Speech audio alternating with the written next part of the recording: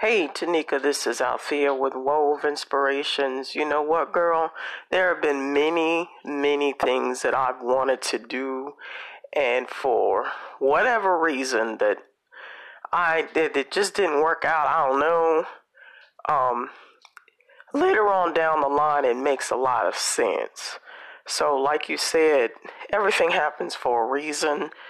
So, whatever the reason was that you weren't able to attend the concert that you wanted to go to, just know that God is still in control of the whole situation.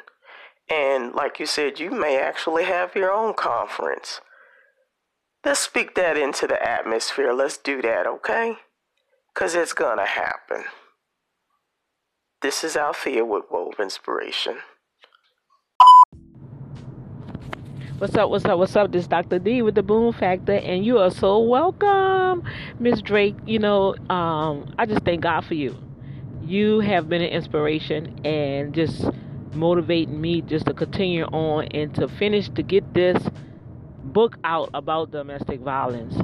Really to go into details and the cycles and how the enemy used their sublime messages to woo the women in. You know what I'm saying? So that's coming up soon, and I just appreciate you seeing fit to even ask me to be a part of this awesome work that you're doing, and continue doing what you're doing. God bless your heart. I'm honored. I don't know what else to say. I just thank you. God bless you and blessings upon you and everything that you do for the people in general. Tanika, how's it going? What's good? Yeah, no worries, man. You come on over whenever you want. I'll always be here. I'll always be pushing this big, scary red button and putting something out here. I had an amazing weekend. It was a great weekend. Looks like today's going to be a great day as well. Thank you, my friend, for the support. I appreciate it. And I wish you well this week, and I'll talk to you soon. All right? Peace, my friend.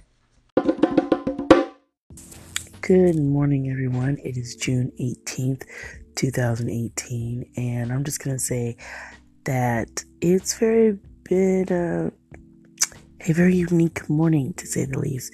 So we're going to do this again. And you say again, I never heard it the first time. Well, I did record, and then somehow I deleted the entire thing. Go figure. But I'm not going to get upset at myself. That wouldn't be okay. So we're just going to do it again. Of course, for you guys, it will be your first time hearing it. So let's go and pray. Dear Heavenly Father, Lord God, thank you for your word. Thank you for all the mishaps that happen, but Lord, you always turn it out for your good. Lord God, thank you for the challenges and the trials and tests. Lord God, that you help us grow every step of the way. And Lord, my desire is that you will increase and that I decrease as I share your word. Lord God, thank you for allowing me the ability to share it. Lord God, may it touch someone's heart, transform a mind, and shift a spirit. May it be found in just all that you do, Lord God. May someone find you as we search to know you and seek more about you, Lord God. May they find you. May we find more about you every time we open your word and I share. Lord God, thank you for the gifts and the promises that you have given to us, Lord God. Let us not forget that you are a God who restores. You are a God that protects. You are a God that provides. And you are a God that does much more than that. So Lord, help us to have a resolve in you and never to forget whom we belong to and whose we are. In the name of your precious son, Yahshua, I want to say amen and amen. On today, it was funny when I was first doing this message. I did it all in its entirety, but you know what's going to happen. Things tend to shift. And I had spoken to someone, and they were sharing with me a very important decision that they're going to have to make. And our choices that we make sometimes can literally impact another person's life, whether it be a person that they're just asking you something simple about how they look in their outfit, or whether it comes to a life-altering decision. So I just want to share that God is in control of everything. And when we make very important decisions that have to especially do with life, we need to make sure that we are taking the time to really evaluate, sit back, and just sit in all the pros and cons when we talk about life. So I'm not going to get into more of that, but that was just something I wanted to share.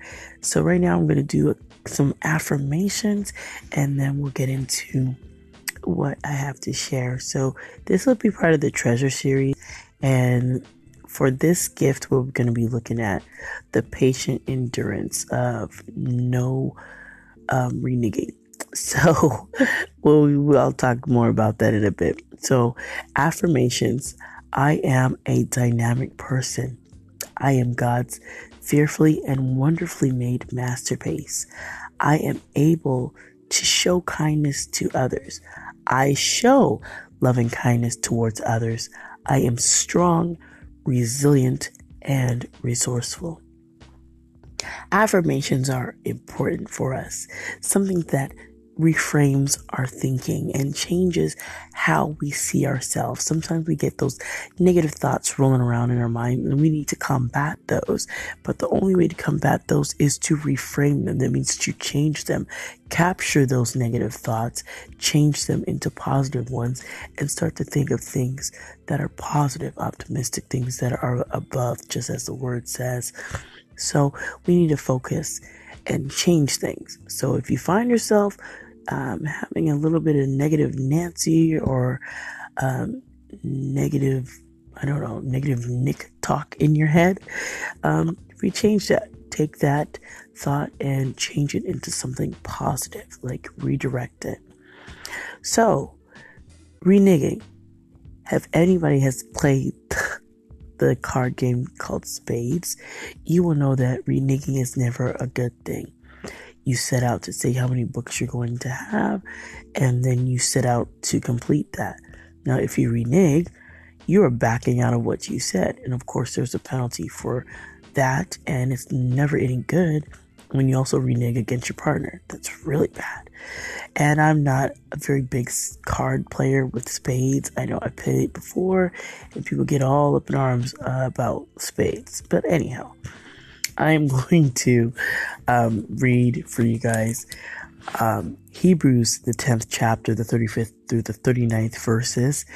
And once again, it is always beneficial and always helpful if you go back and search the scriptures for yourself and see if what I have read is correct, or your translation may read a little bit differently.